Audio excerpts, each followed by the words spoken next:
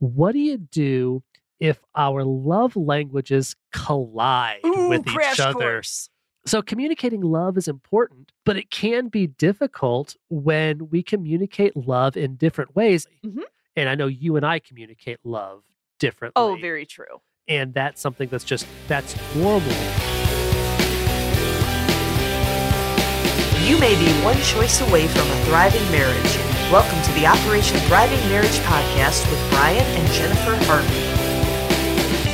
Guys, Jennifer Harvey, Bryon Harvey here. We are back in the recording studio, and we're back pretty recently from doing a live Operation Thriving Marriage Experience event down in Tampa, Florida, over at Arise Church. So what's up, Risers? Had so much fun with you guys. So I think special shout out to Bryon and Melody, Pastor Ken, his wife Madonna, not that Madonna. I got to hug this Madonna. She's fabulous. Melanie. We like her better, actually, than the other Madonna, just saying. Well, what can I say? That's true, too. But Melanie and Jeff and Bonnie, and just, sending big hugs down to the crew in Florida there that are just really making a difference for God's kingdom. Had a wonderful, wonderful time. Yeah, Arise, thank you so much for having us. It was cool. And we actually have the opportunity to be in Florida again in September. So if you are in the Vero Beach area, we'll be at Pathway Church in September. So go check them out.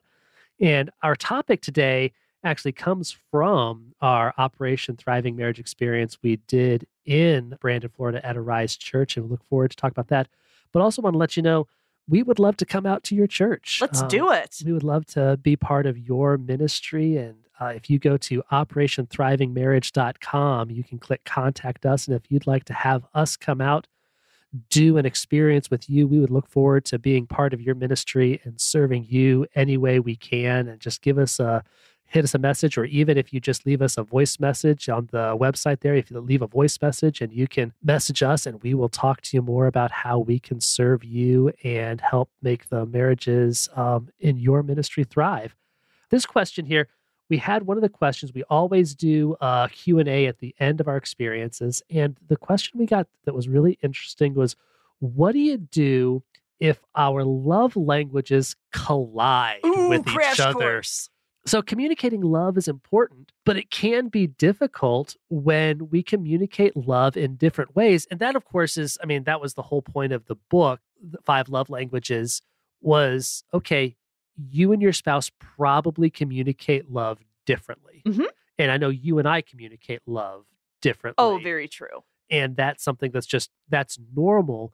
But I thought it was interesting because this couple, didn't seem just to be, we have different love languages, but one of our love languages is uncomfortable or problematic for the other. And how do you walk through that? I thought that was a really interesting question and very different from what most conversations about love languages circle around. Right, because that's why we're talking about this when love languages collide, because this isn't just, they're different. This is, there's a problem, and this is this kind of like freight train head-on collision. And how do we navigate this? Absolutely. And sometimes this could be just part of who we are. I was thinking about this today, actually. Some families, gift giving comes with strings attached. I hate that. Some families. I've experienced that. So for some people, then, if your love language is giving gifts, but your spouse comes from a background where every gift came with a string attached, you giving them gifts. It reminds me of, there's an old episode of a sitcom, Big Bang Theory? Big Bang Theory. That's it. There's this episode where the neighbor across the hall comes and gives Sheldon, this kind of nerdy, geeky physicist, a gift. Oh, boy. And his response is, you haven't given me a gift, you've given me an obligation. Oh, no. Because as we know, gifts are no strings attached, or else it's not a gift. It's an obligation. Exactly. So if you come from a background, if you have feelings like Sheldon does of, now I'm required to do something for you, now I've got to give you a gift, now I have an obligation, yet your spouse's love language is gift giving, they're trying to communicate, I love you, and you're receiving, now what do I have to do? And there can be many different ways of that. Another horrible experience could be if someone's experienced physical abuse, then physical touch. I have a friend whose spouse experienced physical abuse, and they had to work through a lot of that and some therapy because reaching out for a gentle, tender caress, his spouse would respond and pull away from that. Aww. And it was because that motion reminded them of the abuse they experienced. And nothing that the other spouse did wrong per se, but it caused somewhat of a trigger for the other spouse to recoil. Absolutely. So sometimes you're going to experience colliding love languages just because of who you are and your background, and that's not going to change. But they're not always permanent. Sometimes you could have seasonal collisions of love languages. Seasonal collisions of life there. That's very true. And I think we had talked about this, and that was probably us right after the kids were born because babies are so demanding, right? And so clingy and touchy. Yes. And my primary love language is physical touch. And mine is definitely not. And at the end of the day, I think with an infant being very demanding for mom for physical touch, by the end of the day, I'm all touched out. And that was, I think, a hard thing because Bryan's just like, I love you so much. And, and again, it's something just kind of like reaching out and touching my arm. And I'm just like, for crying out loud, I have been drained. I've got nothing more to give. I'm just done. Well, and it was more than that, if I remember correctly. It wasn't just that you've been drained, but that touch of me just grasping your hand or stroking your shoulder was uncomfortable. Oh, very much so. And no offense to you, right? None taken. Yeah. It's just you had a baby clinging on you all day and you wanted to be put in a bubble. Oh, sure. And I mean, that said too, it's like pets stay away from me. It's like, I don't want to be touched anymore. I'm just tapped out. Thank you very much. Tapped out. That's funny, actually. Ha ha. Sometimes you're going to experience that. And when one or both of you don't feel you're receiving love, it can create a crisis or lead to a crisis in marriage. And we don't want that. Thank you very much. Yeah, it can create this unhealthy feedback loop. So again, in those situations where Jen didn't want to be touched, she also didn't want to touch me. She didn't want to hold my hand. She was just, and it can create this loop of, oh, I'm reaching out to touch you, recoiling. Well, okay, I feel unloved because you're not receiving my love. Or I feel rejected. And then that can lead a spouse to, well, now I'm not going to respond favorably to what the other spouse is doing. And it creates this negative feedback loop that perpetuates itself. And again, that's not something that we'd want to have happen because it's one of those things when these love languages, again, collide, the collision, as that person who asked it had put it, it's a situation where one spouse does want to communicate that love in a way that's very, very different than the other one. But in us having to kind of deal with that and kind of flesh out how to best handle that, it seems to me that you have to make sure that reality is matching up with how these love languages are being expressed and being perceived. And Bryan is always the one to drill home the idea of you always have to be presuming goodwill in your spouse, because as that example is when I was tapped out, from a baby clinging on me all day, Bryan could have felt really bad and rejected, like our marriage was in crisis, which it was not. We were, of course, adjusting to a new child in the home and just the demands of that.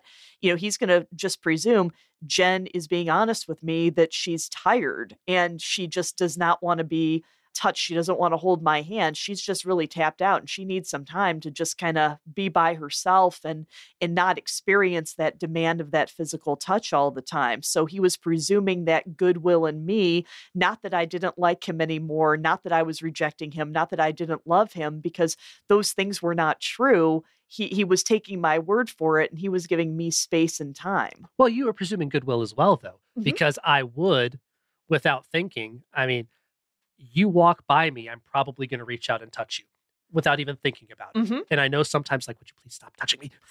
Yeah, don't do it while I'm chopping vegetables in the kitchen. This could be a disaster. And it's one of those, it's not anything sexual. It's not anything. It's just, that's how, it's an impulse for me. So in those poor times, impulse control for husbands. I'm just kidding. In those times when I would reach out and touch you and you had been tapped out, I mean, sometimes you just let that go. You knew I wasn't trying to stress you out. You knew I wasn't trying to nag you. It wasn't like, oh, let's see what I can get away with. How you were presuming it's okay. I get it. Bryan's trying to communicate love.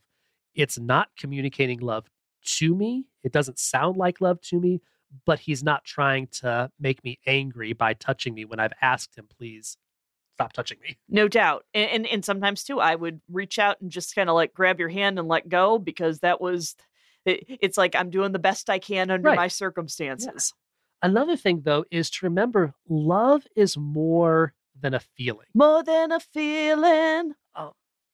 So Jonathan and David, I think, in the Bible are great examples of this. And we use this example in our book, Operation Thriving Marriage.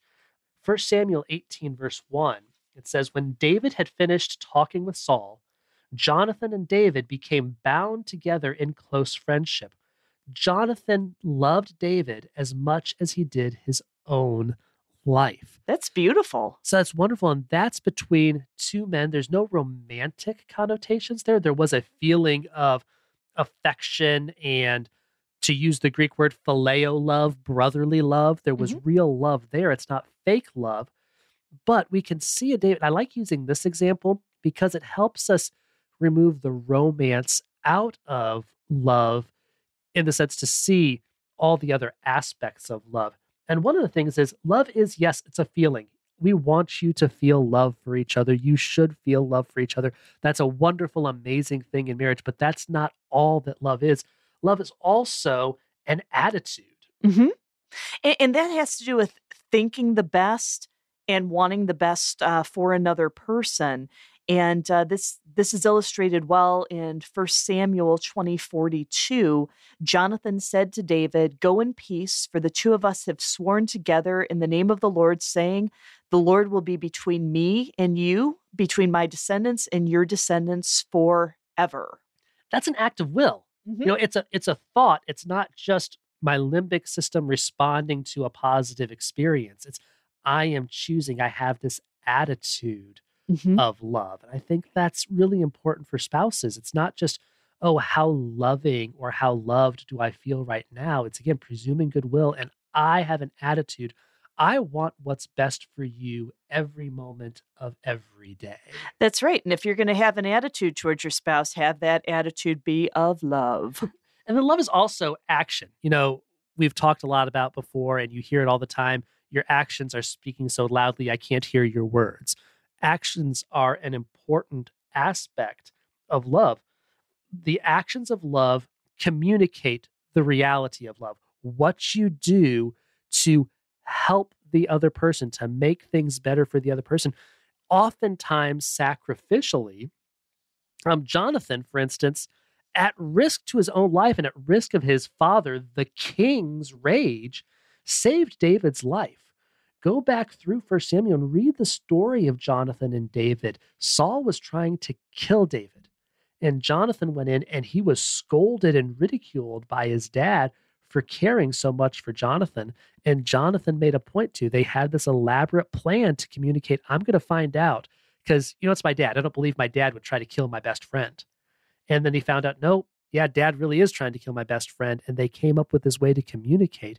And Jonathan saved David's life. There's not much better action than that to show love. That's the truth. And it's important to understand that love is much more than what we feel. And it's important that we continue to express love even when we don't feel loved. And this helps us to mitigate feelings that we experience when we don't feel loved by our spouse. And, you know, just kind of the funny thing is, the more you have this attitude of love and then do the actions of love, the more that you're going to feel love towards your spouse. And of course, that's going to improve your situation immensely. And that being said, we don't know, or we didn't answer the specific question yet. So, okay, what do we do when our love languages are radically different? Or what are we doing when these love languages are colliding? And we'll just go ahead and get to that right now. So the first thing is, remember that feelings of love aren't the only love. It's also attitude and action. And to begin that process, the obvious and most important first step is to tell your spouse how you like to be loved. Just be honest. Hey, these are the things. And when we first got married, the idea of love languages was pretty foreign. And we actually read the book, Five Love Languages, on our honeymoon. That was cool. But for a long time, we would talk about it. And it was hard for you to communicate what your love language was using the language and the matrix of the book. Sure. And so I would ask, well, what do you think your love language is? And you'd be like, well, I don't know. Over time, it really was kind of trial and error for us to figure things out and talk about, okay, this is what I like. And it wasn't so much, okay, my love language is this, my love language is that. It was more, I like it when you do this. I like it when you do that. And that was the conversation that we had to help us learn how to communicate love to each other. Absolutely. And another thing is, I think it's important to be encouraging of your spouse, because when your spouse is going to be loving you in ways you prefer, you don't just kind of talk about it, but you just point it out in the moment. I think that's a cool thing to be able to catch them in the act. Absolutely. Hey, you know, acts of service. You did the dishes without having to be reminded, or I thought I was going to have to come home and clean up, you know, the dishes or whatever it was, but it was already done. And this is a hooray moment. So, you know, that's a pretty cool kind of thing to be able to do that in the moment. So talking about it is a great thing to do. And I think so some of the other things that we can do to jump in on that is just give it a try. Absolutely. Just try. It can be hard to communicate love in a way that's unnatural to you. And it can feel awkward, too. Very, very weird. So do your best. Mm-hmm. Just try it. One of the things my dad would always say to me and my sister when we were growing up, and we would be afraid to try things because we would be afraid of failing. Mm-hmm. And what he would say was, nothing beats a failure like a try. Mm-hmm. You know, the whole idea from the sports analogy, you miss all the shots you never take. Sure. You know, you're never going to get it right if you don't try, don't take a risk. And that also means, though, you need to acknowledge when your spouse is trying to communicate in your love language, even if they're doing a bad job, because you need to encourage that trying, because what's going to keep us from trying to love our spouse the way they want us to is fear of failure. Feel that, okay, we feel rejected by the way we naturally communicate love. I'm afraid to communicate love in any way because I'm afraid of getting rejected. So we need to encourage and be honest, like, hey, you know, physical touch, I'd really like more than just for you to poke me in the arm when you walk by. I mean, but thank you for making the effort. Absolutely. And there's a Taylor Swift song, and believe me, I know many of them because I think Bryon and I have a child who might be the biggest Taylor Swift fan on the planet, but it's her song lyrics of "This is me trying, at least I'm trying," and just have that perspective about your spouse, where it's kind of like A for effort, even if it's falling on, even if they end up falling on their face. A for effort for taking these kinds of steps, and then talk about it. How are you best serving your spouse? How are they best serving you in communicating whatever your love languages are there? At least they're trying. And you'll be amazed how much intimacy you build when you have those conversations, and just some of the laughter and funniness of one of the things that we laugh about is Jen loads the dishwasher incorrectly every time she loads it. I play a game. My name is Jen, so we call it Jenga. And so one of the things... Jenga. One of Jen's love languages is acts of service. And so when I'm loading the dishwasher, I'm trying to express love. Well, for Jen, the most natural and normal response is to come and help. She's communicating love to me by serving me, doing the same thing together. We found that while we both love each other, and that is communicating love, it's better for us to serve each other in different ways than trying to do that at the same time, because we've got different ideas on how, and we get in each other's way. We just bump into each other. True. And no, I was going to put this here, I was going to put that there. And for us, we can laugh about it. You're Jenga-ing wrong. Exactly. And so we can do this now and try and experience that, because we do laugh and joke about it now. And it has built intimacy in our marriage because we're trying to love each other. So we talk, we try, and we also translate. You know, my Baptist roots are showing. It's a 3-point alliterated sermon here. I hope we have a poem or a song. Sorry, we don't have those for you, actually. But anyway, at least we got you did. Wait a minute. At least we got these 3. And you mentioned a song. You mentioned Taylor Swift. We got our song in there, too. So there we go. Anyway, we've lost half the audience again. So superfluous, but anyway. So one of the things we need to do is be able to translate what our spouse is saying to us in their language. On our honeymoon, we went on a cruise, and one of the stops was Puerto Rico. Jen in college studied Spanish, and she got quite good at it. Matter of fact, one of her classes was going into a Mexican town in Detroit, largely Mexican community, and she had to speak Spanish with these boys and girls while trying to teach them English. So she'd gotten quite good with Spanish, and I don't speak Spanish at all, not even un poquito, and I probably screwed that up too. Yeah, you did good, babe. So we're in Puerto Rico, and what I do know is signs with black and yellow hash marks all the way around them are something you should know. And I understand the word cuidado means something I should know what's going on. So I see the sign, and we're looking at the sign. It's got the black and yellow hash marks, and it says cuidado. And I say, hey, sweetheart, can you come read the sign? And she's reading it, and there's long pauses, and she's reading. She's like, oh my gosh. Oh my gosh. Oh my gosh. I'm like, what? She's like, beware of the weasels. They have rabies. Right. So definitely beware of these weasels in the rainforest. The rainforest of Puerto Rico, there's weasels there. They were brought in. They're an invasive species, and they have rabies. But that information was useless to me until Jen translated it. Truth. And then I knew I'm staying away from long rats. Okay. The weasels, stay away from them. The same is true for love languages. There are times when we just have to translate. So if you've studied a foreign language in high school or college, you remember this process of reading something in the original language, and then in your head, you translated and converted that to English so you could understand that. I did that with German when I was in college, and Jen with Spanish. We have to do that too. So sometimes when I reach out to grab Jen's hand, she does not automatically hear, I love you.